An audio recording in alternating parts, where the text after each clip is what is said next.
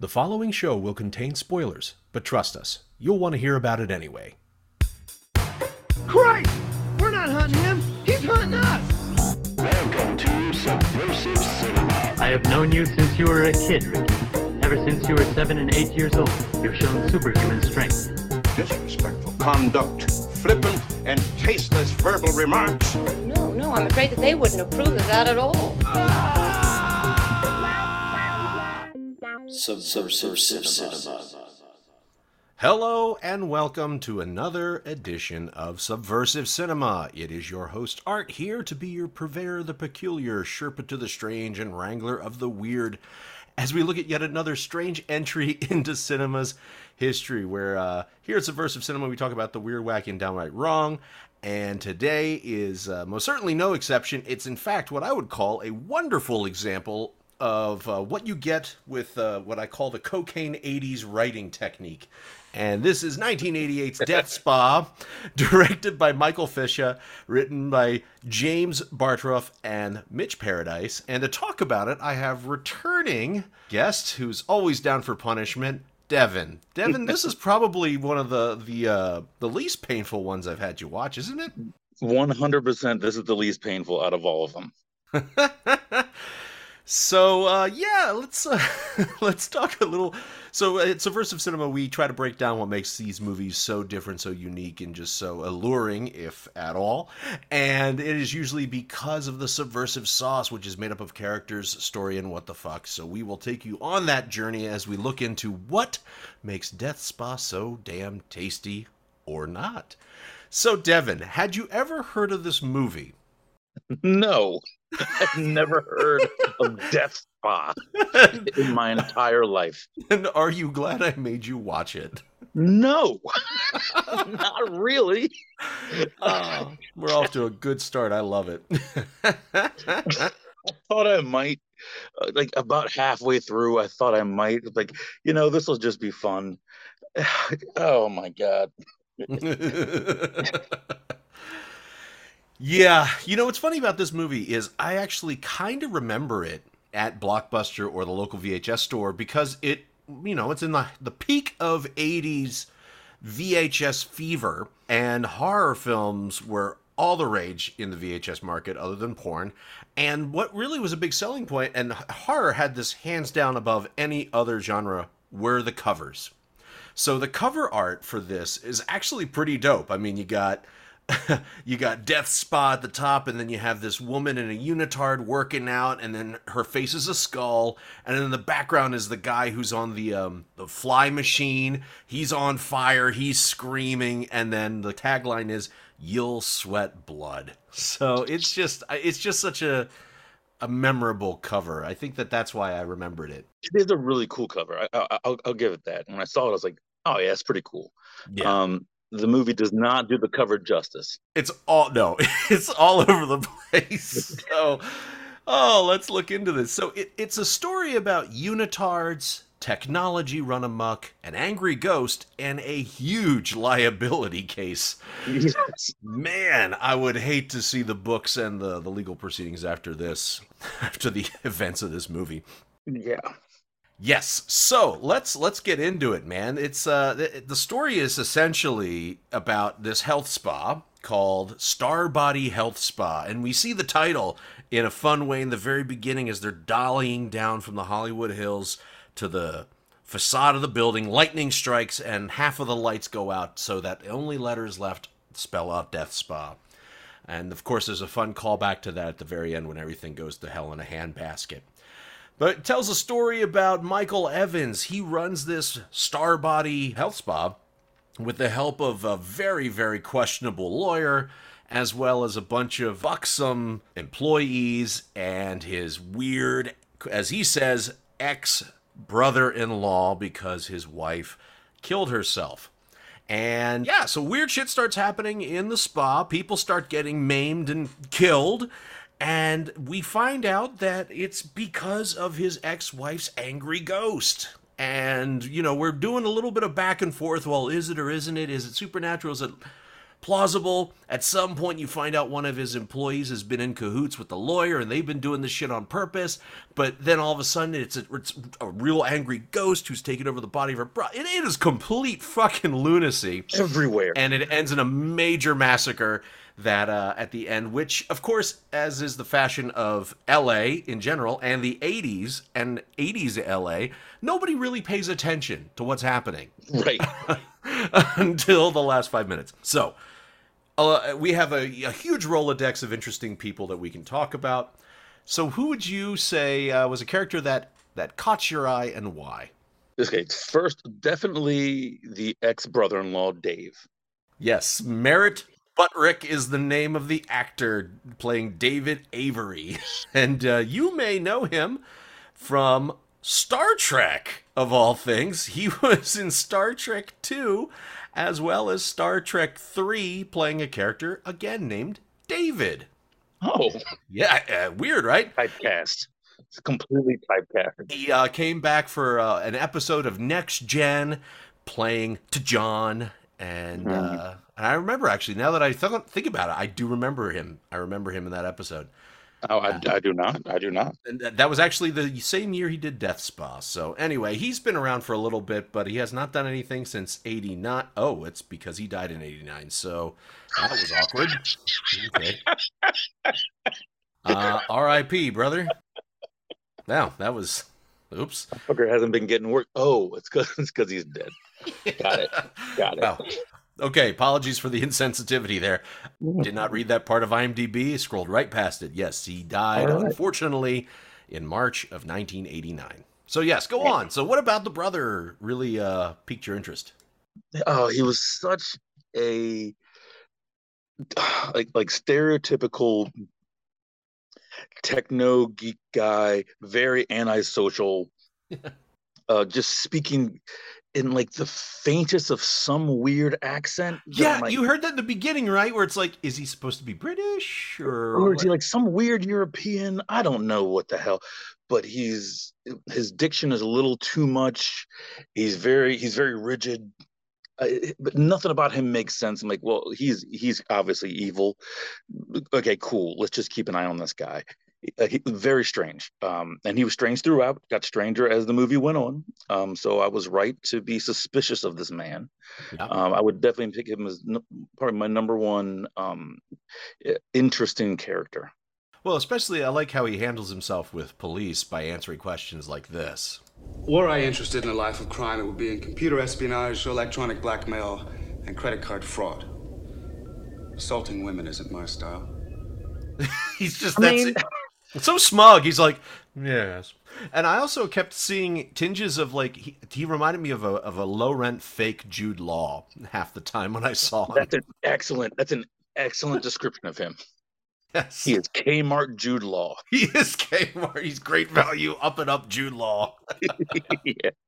I myself was a fan of the odd little British man who had no business being in this gym when you look at the rest of the clientele.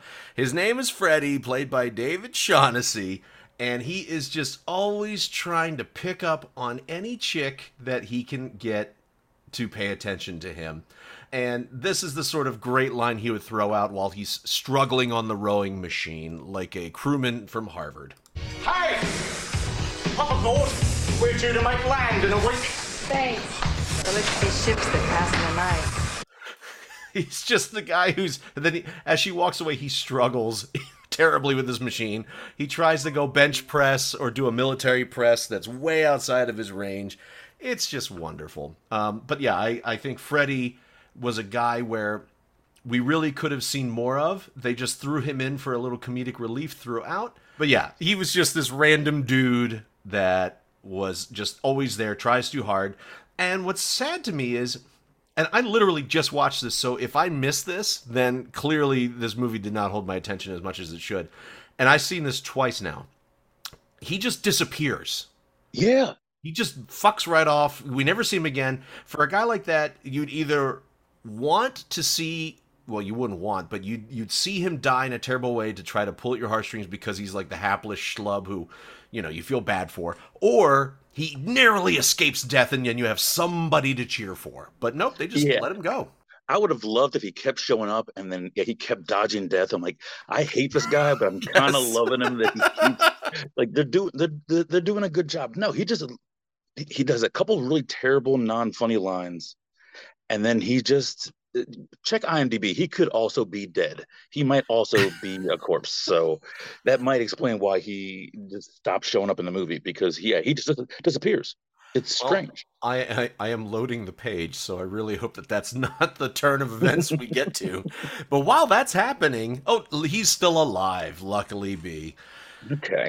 So, and I don't understand. I don't understand. I have no clue why. I don't know why he existed in the first place, because his lines weren't very funny. He wasn't very interesting, and then he was just gone. They could have just cut every scene he was ever in, and nothing would have. I mean, the movie wouldn't have been better, because it wouldn't have made it that big of a difference. Look, cocaine 80s. That's it. This is cocaine 80s. Oh my god. Yeah. There's so many dance numbers. Well, that's the one thing I'll never understand about 80s jazzercise or whatever the hell it was, aerobics. Yeah. It's literally choreographed dancing, and I never understood it. But any other characters that jumped out to you? So I don't even, the main character, he did not make any sense to me. No. And his random black friend. I don't know if he worked there. Oh, Kevin Foree? Yes. I'm glad you mentioned him, that he does work there. And I was happy to see him, because that guy is sort of a horror legend. His probably most notable role was in Dawn of the Dead, the original one in 1978. But he was also in From Beyond, which is a great straight-up Lovecraft story from 86. And then he did a couple Rob Zombie movies, the remake of Halloween and Lords of Salem. I mean, he's been around, so... I think he was the best actor in the entire movie. He was, because he didn't try. He was just there being natural and actually saying, this is how you act. You don't have to, be cartoony. Everybody there felt like they were all just trying really hard. I mean, good for them. They're in a movie, but maybe they all had cocaine too. I don't know. So I mean, people are dying, and all of a sudden, the main character and him just started throwing a football around for no goddamn reason. Okay, I love the fact that they're like, "Hey, let's have a catch," in an office. Like, she almost died. Like, she can't see right now, like, because she got steam burned. Okay. Hey, you want to catch this football? He's like, oh, fuck yes. Yes. I didn't even care about that bitch. I was just waiting for you to pull that football out. So, and then they're throwing it. They're like beating it at each other. Like, oh, dude, yeah. There's as if they were high school buddies that played football together. Go long. It's a 35-yard catch. I was like, what? Fuck is going on? We've jumped into the what the fuck section. Yeah, we did. I can't wait to get there, because that's where all the fun in this movie really is. But yeah, yes, that's really... Mike's BFF Marvin. I agree with you. I don't understand Mike, because here he is roaming around. He's the owner of the club, right? And we don't really know until he brings her home from the hospital that he's dating the chick who gets burned in the beginning. Which was random that you find that out, because he's flirting so hard with every other chick in the building. I thought he was laying pipe with all of them. Yeah, I thought the one, there's another character, I don't know what her name is, but she ends up being one of the scoundrels who are trying to cheat him out of. Oh yes, that would be Priscilla, his I guess like a manager or something, the one with the long dark hair. Yeah. I thought they were dating, because he always had his hand around her, and they were kind of very close. She bought matching costumes with him, like Halloween costumes, or Mardi Gras. I don't know what the hell they were doing. That was a whole other thing about the fact that the entire subsistence of a gym is predicated on how good of a fucking party they throw. But whatever. Well, yeah, we can get to that. So I thought that Mike was dating Priscilla, and then all of a sudden, he's checking on, I don't know what the blonde chick's name, Roxanne, I don't know what her name is. Or Laura. Laura, yeah, that's what I meant. And all of a sudden, he's like, I want you to move in with me. I was like, wait, what the fuck is going on here?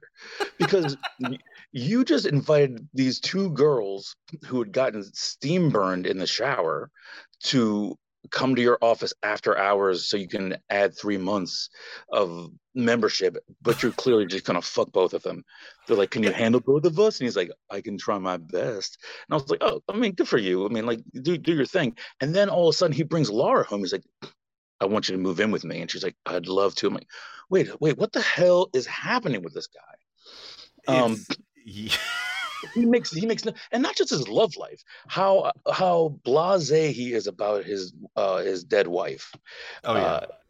I mean, none of it makes it sense. He's like, oh, why is he your ex brother-in-law?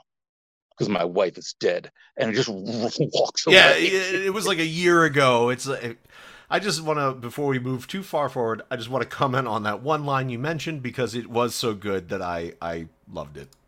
I'm sorry about the showers. I want to extend your memberships for 3 months, no charge. Drop by my office and I'll take care of it personally. Do you think you can handle both of us after jazz class tomorrow? Well, I can sure have fun trying. which is a corny 80s line, and I'm like, for the time that makes sense. But then 10 minutes later you're talking about having this woman move in with you, and like, okay, you're a sleazeball, which makes you an unsympathetic character. I don't understand what they're direction wise what they're doing with this character. It makes no sense to me. I would call that the Zach Morris paradox, where he's supposed to be a likable person but he's really just complete trash. So yeah, it makes sense. But he doesn't. At least Zach Morris is like handsome. This guy, well, I guess 80s. This guy's 80s handsome, I suppose. He's 80s handsome. I guess he's 80s handsome. He's very proud of his chest hair. You know, yes. I kept noticing his chest hair. But how do you not? It's impossible. It's impossible to ignore it. The paranormal investigator was a very interesting man to me. Yes, Dr. Lido Moray. Dr. Moray, 100% useless in this movie. Oh, dude. First of all, I love that his introduction is him just spinning a yarn about an item that he already has on the desk as an example of his prowess. When, to me, it just feels more like you're just making shit up about the history of this cigarette case. There's no cachet in what you're doing. I thought he was giving the history of the spa at first, and I was like, man, he's very wrong. It's like, this isn't what's happening really, at all in this. He's so off base. And I'm like, all right. And then, do you want a cigarette? I'm like, okay, all right, this guy is weird. Everything he spit out was uncomfortably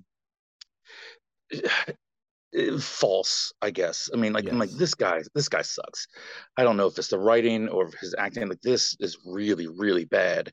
I can't wait to see him die, because he's only in this movie to get killed by a ghost. Oh, absolutely. He's supposed to be the professional, and then this is what you get is this guy. By the way, this is what he's kind of like. What I've just demonstrated is called psychometry. The ability to acquire, while in contact with an object, paranormal knowledge of its history or facts about its present or previous owners. And blah, blah, blah, blah, blah, so on and so forth. But psychometry, my ball sack. It's just... Yeah, psychometry. Okay, cool. Yeah. That's when I knew I was going to see a ghost. Yes. When he showed up, I was like, okay, this is not just a computer hacker guy who is now going to just killing people with his computers. I'm going to see a ghost. That ghost is going to kill this man. It's going to be terrible graphics, probably okay for the time, but I'm going to enjoy it. Yeah. And that's when I knew. And you were not wrong. I like that, he pulls a gun and his hand explodes, and that's after he's getting thrown into the ceiling and then getting thrown down the mail conveyor belt. It's crazy. Okay, fuck it. You know what? Let's just get in. So, story, let's just hammer this out. Did this make any sense to you at all? No. The fact that this woman burned herself because she couldn't walk after a failed delivery of their son. So she's like, fuck it, I'm just going to kill myself. So she lights herself on fire, and then she decides to come back after her husband. It just, okay, and then does all this. So she feels the way to get to her husband's heart is to kill everybody else, right? Yeah, so, okay, her killing herself, I didn't actually have that much of a problem with. Obviously, the delivery did not go well, and she became paralyzed from it, You've got the depression of that, postpartum, with all that mixed together. Her taking her own life was not outside of the realm of possibility. I'm like, man, that could have been really meaningful and sad, and given it some kind of depth to it. But it just was so. They kept having him have these weird nightmares of this burning body, and I was like, what the fuck is that? And then they'd have a picture of the wheelchair, and then would burst into flames. I was like, what the fuck is going on? And then you finally find that she killed herself, but it's too late for me to give a shit because everything's too weird. If they had started with this very sad thing and him trying to get past that, and then like start this gym and start a new life, and you're like, okay, even if everything was kind of hokey after that, you'd start with a foundation of some kind of thing that you made you give a shit. But again, it is cocaine-filled 80s horror movie, so I'm not going to expect all that, obviously. But so he owns this gym, and it's all about parties, and they have everything is controlled by this main computer, and that's the big draw. Everything's automated, and it's crazy. They'll up the weight when you need it to, all this crazy stuff, and things are going bad. And he's like, we should shut this down, make it manual. And the lawyer says, no one's going to come here if you make it manual. That's the big draw. Like, yeah, man, like someone got got like hit with a bunch of chemicals, and this guy got his like ribs ripped out because of a fly machine. The fly machine, it went haywire, put too much weight on, and it spatchcocked him, I guess. Yeah, that's not how a fly machine works, by the way. Oh, I know. Dude, that was not a fly machine. That was like a couple pieces of railing that they screwed together with cord running in. This movie's funny because this is probably, again, what the fuck, but it's funny because there's enough production value that you hopefully would miss the other shit, but then all the props are clearly made by, the production company to like act as something else. The vents in the beginning were actually pieces of plywood with PVC piping that was just spray painted. You can see the wood screws in it. Half the machines don't look legitimate. It's whatever. It's really bad. So all these people are dying, and they're still going to go on with this Mardi Gras party. But they have two police officers who show up, and they're trying to investigate. They're doing a terrible job. They don't shut anything down. They don't really investigate. They like, hey, can we dust for some prints? Nothing's quarantined. Nothing's roped off. No one's really investigated. They have a couple one-liners to be like, oh, that's the hard-ass cop right there. Yeah. And then they tail him once, I think. It makes no sense. No, it makes zero sense. Again, it's cocaine logic. You got these guys sitting at a typewriter in the middle of Hollywood just snorting lines and thinking, the cops should say this. Oh, that's great. That's exactly what cops do. And then you get this movie. All right, so the story, it was nonsense. It's crazy. But because of this, we do get also wonderful lines. Again, this is another from Mike. This is my other favorite line in this movie before we move on to WTF. Marshall, I think you need medical attention. Just watch yourself, or you're gonna need medical attention. Ooh, straight fire. I actually like that line. That was because David's line was so stupid. Yeah, he smacks his papers out of his hand, and he's like, he throws that line, "You're gonna need medical attention." I was like, you know what? This is the best line I've heard so far. You know what? B-. Yeah, I'll take it. Yeah, I took that. I was like, all right, at least it made sense. He was trying to be intimidating. He got up in his face. It wasn't just some kind of hokey thing. I mean, it was hokey, but in terms of everything else, it was the least hokey thing I'd heard so far. Yes. I was like, okay.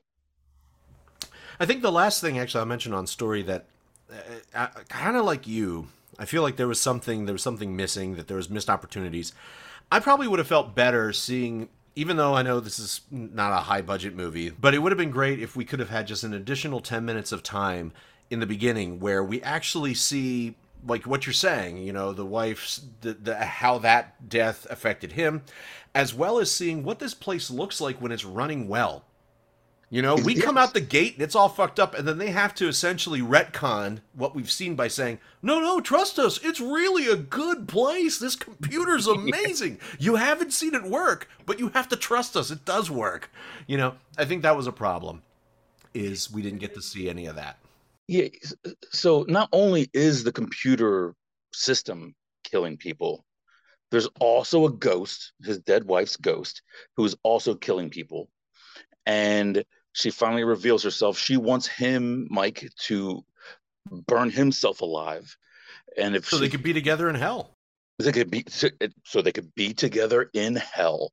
Not a strong sell. Yeah, I was gonna say it's a bit of a hard sell. You're coming on a little strong, so maybe dial it back. I don't really like Laura that much. Yeah. She's in a tan. Like she puts the Laura, the ghost, the Catherine, the ghost, puts Catherine Laura in this tanning bed and cranks it up, and it's starting to. You see her skin bubble, starting to burn her skin, and she's like, "If you want to save her, you kill yourself, or I'm going to kill everyone." And he's like, "Fine, I'll do it." And she freaks out. "You love her enough to kill yourself?" And then he doesn't do it. He just goes and gets Laura. He doesn't even try to kill himself, which makes no goddamn sense. And then everyone's still dancing. All this crazy shit is happening. Like, he's confronted the ghost. He is now tried to break into the tanning. Oh, he jumped through the window. Yeah, he could have tried. Nobody cares. I thought he was going to kick the door. No, he jumps through the glass window. Everyone keeps dancing. He starts destroying the equipment. He starts ripping. Oh, he takes his shoes off, hooks these wires to his shoes, and then completes the circuit to blow the system up. Yeah, I don't understand what the fuck that means. And it starts to kill the ghost. It starts to burn because she's possessed her brother, because they were twins, and she's possessed him, and now she's taken over his weak body. But Mike, tying wires to his shoes and putting his shoes together, overloads the system, sets it on fire, burns her up. They go and they see the dead body, and my absolute favorite scene in the entire thing, they're standing over her burnt body. Oh, yes. And she reaches up to grab Laura, and Mike just grabs and rips her arm off. And the detective just shoots it in the head 8 times, and it slumps to the ground. And also, just to add on to what you're saying, which is how utterly ridiculous of a quote-unquote climax, I guess this is, that they felt the compulsion to have to explain what we've already seen happen on camera a few times, which is that she takes over the twins' body. But yeah, we end up with this awesome bit.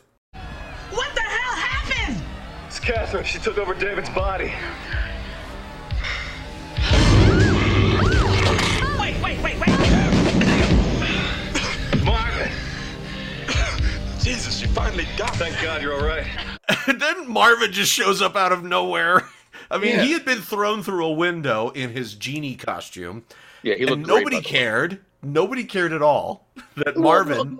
A couple people went to go see how Marvin's doing. One guy I noticed never put down his cup as he was checking on Marvin. I was like, he's just holding his cup. Wow. So you noticed more than I did, because I felt like when he got thrown through the window, just like with most of them, that it's just people turn, look for a second, and then they just go back to their 80s dance. Well, they did shortly after, because he's like, well, I got this full cup. Yeah. I better get 80s dancing. I'm like, I have all this cocaine in my system. I can't let this go to waste. Marvin, he'll be fine. He'll be fine.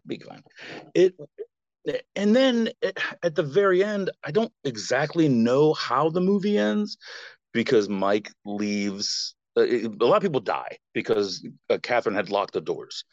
But then you hear sirens, like either the police, the fire department's going to be there. So you assume they'll break the door, people are going to get saved. But it goes back to the Catherine's burnt and shot body. And it's like, and she just pops up and says, "Nice try, Mike." And you're like, oh, okay, well, she's going to come and start haunting him again. But then she starts convulsing and her eyeball splurts, and then she collapses. And then the movie ends. Oh, yeah. It's a great ending that just gives you a fun visual outro.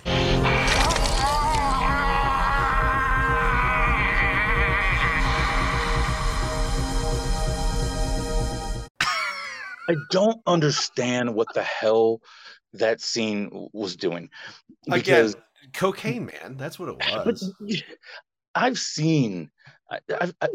they're trying to do this jump scare, and like, oh, she's back. Like, oh, it's still happening. Yeah, it's like the end of Friday the 13th, yeah. But then her eye explodes. I don't know why her eye exploding would kill this burnt, shot up corpse woman. No, don't even try. Oh, am I overthinking? Yeah, you are overthinking Death Spa, my friend. I'm overthinking Death Spa.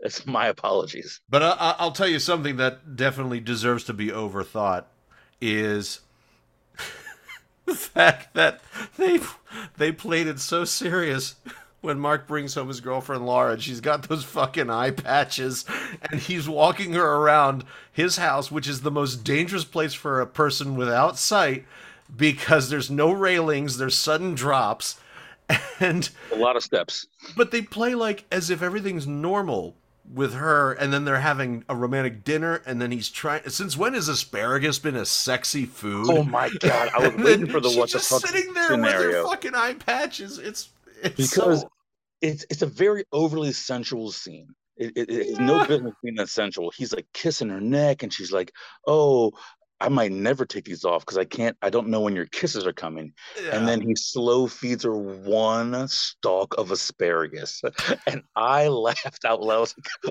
like, asparagus? You have all the food in the world in your budget, and you went to your fridge and goes, "Oh, that asparagus looks limp as fuck." Guys, I don't want to throw it away. I don't compost. Let's just add it to the scene. He goes, "No, we have these bananas. We have like these strawberries.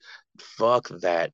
This is new age cocaine business. We're gonna feed her one limp stalk of asparagus." Yes, and it was pretty great. Yeah, I like that a lot. Oh, did you? Yeah, I did. That was wonderful. Also, was a fan of the basement acid bath. Oh, yeah. Not because of the fact that it was this random acid bath that kills this chick, right? But it's the fact that later on that night, when Dr. Moray goes through the basement looking, and then he happens upon her body, and then we find out she's still alive. Her heart's beating through her caved-in chest, and she's just groaning. I was like, it's been like 6 hours, I think. I'm gonna give it like 6 hours that you've had all of your skin burn off.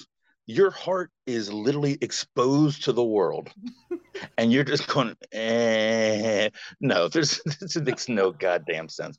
None of it makes sense. Like every death is dumb. Most of them are just reasons to show breasts. Yeah, that's true. I was going to say I almost put gratuitous nudity as one of the 4 items of what the story was about, but I didn't because it happens in the beginning, partway about a third or a halfway, and then it never happens again. But that was a big shower scene that they threw in just to say, hey, how much gratuitous nudity of these women just showering can we show before we decide to use hydraulic tiles to attack them? Right. It was more nudity than I thought it was going to be, but not as much as you also quantity. Yeah, not as much as I needed. Right. Oh, not enough to save the movie. I see. Not enough to save it and make it worth it. Yeah. Talking about deaths, I want to talk about favorite deaths, and I will say that my favorite, because it is so random, sudden, and seemingly unmotivated, and on the face because of how it's shot and edited, it's so quick that it takes you a little bit to realize what's happening. It's during the party when the blonde chick goes in, I believe that that's with the lawyer, into the sauna, and she starts making out with him, and all of a sudden his face splits open, his brains fall to the floor, she screams. Yeah. And then it's not till she backs away and then parts of the wall start peeling off, you realize, oh, it's a shaft of wood. It's part of the wall that blew through the back of his head. Oh, is that what happened? I did not know. It is. And also it helps because I'm scrubbing through frame by frame because they show it on camera like the actual part of the gore is half of a second. So the actual shot of the mannequin's head breaking open is half of a second, and then they show it again for another half of a second. So you have to look very, very quickly. But that was one of those where it was so over the top and so badly done, and just so overzealous with the gore. It was just ridiculous. That was another one where it was just an excuse to be in the sauna and show a pair of breasts. Yeah. And hey, this guy existed. Hey, let's kill him.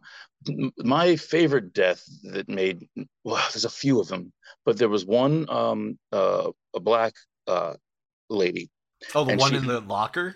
Yeah, she was in the locker alone, and she was clothed. She had a bra and panties on, so it wasn't just for a gratuitous nudity.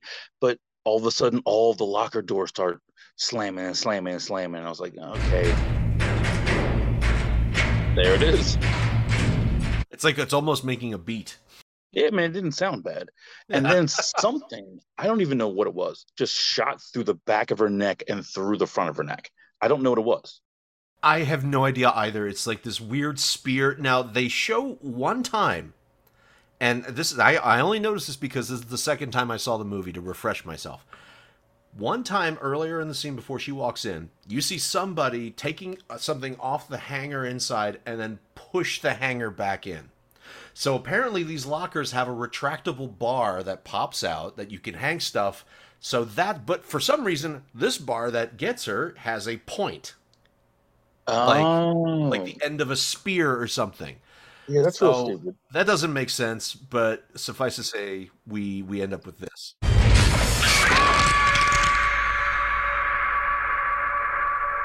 Like that long echo. But it was your favorite? Her death was my favorite because Laura, who had got in the very first scene, had gotten burned and she couldn't see.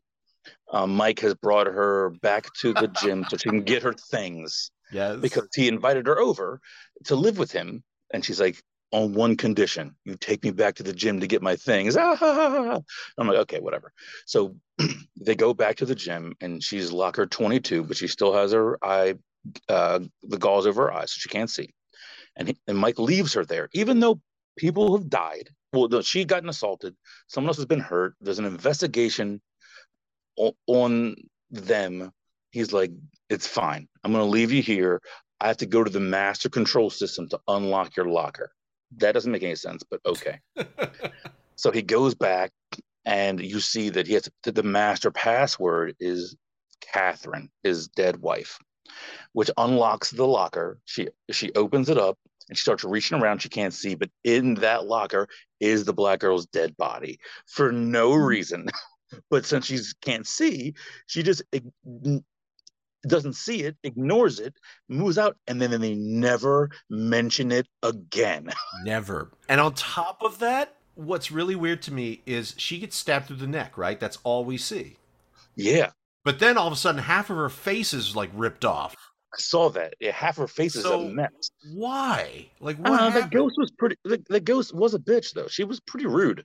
That's true. So I don't know. She probably clawed at her a bit, and then, or it got caught on something trying to cram her into a locker. I mean, it was a pretty small locker, so I don't know. Maybe caught in the catch, pulled the lip like a fish hook, and then. Oh yeah, okay, gotcha. Yeah, and then you get the rigor mortis is a bitch, man. Don't even worry about it. Oh, for sure, yeah. Totally. But yeah, I don't know. There's so many what the fuck moments in this movie. There's a giant one. I will give them this, that for better or for worse, this movie, I won't say mastered it, but they did very well with the art of the callback. You know, where they would have something in the beginning and then it would have, like, so The Sign was an example of the callback. Yes. And another example is the woman who works the juice bar who almost gets her hand caught in the blender in the beginning. And then towards the end, with Lieutenant Fletcher, she gets her hand caught in this blender, and it goes on for way too long, where she's writhing with the blender going with her, and it's unplugged.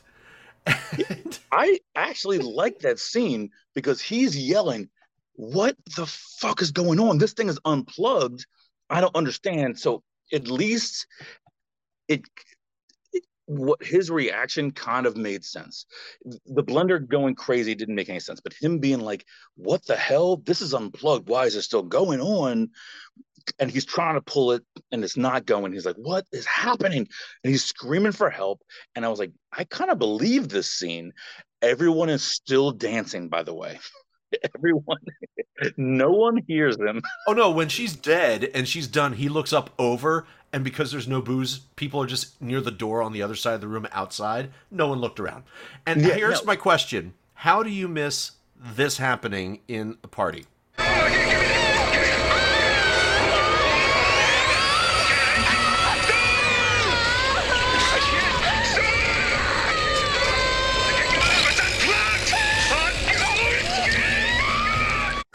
So I don't know. A wise man once said, cocaine is a hell of a drug. Oh, you know what? And that is the best way to sum up this thing. So let's answer the really important question here, my friend.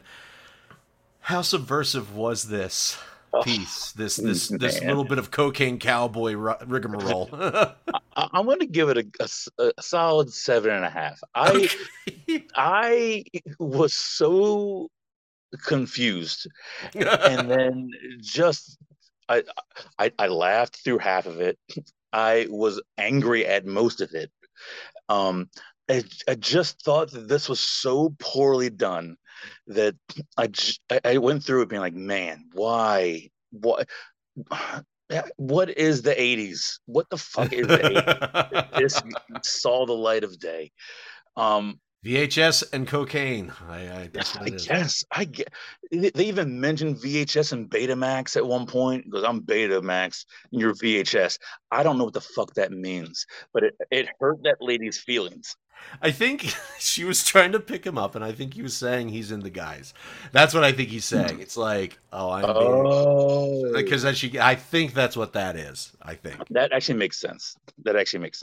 I'm going to agree and say that there's enough crazy, weird turns that I'll go with your 7 on this.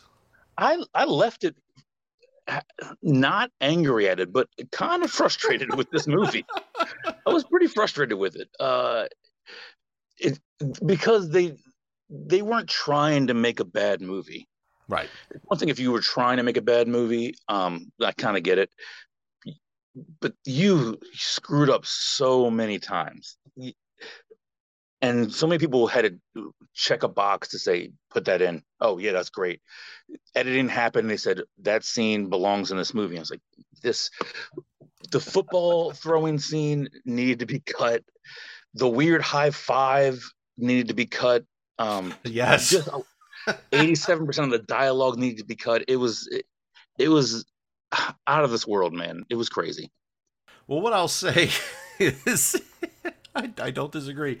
If you want to check out the insanity and the nonsensical movie that we just talked about, you can find 1988's Death Spa on Plex, Tubi, and if you want to shell out some cash, you can buy or rent it on Prime Video.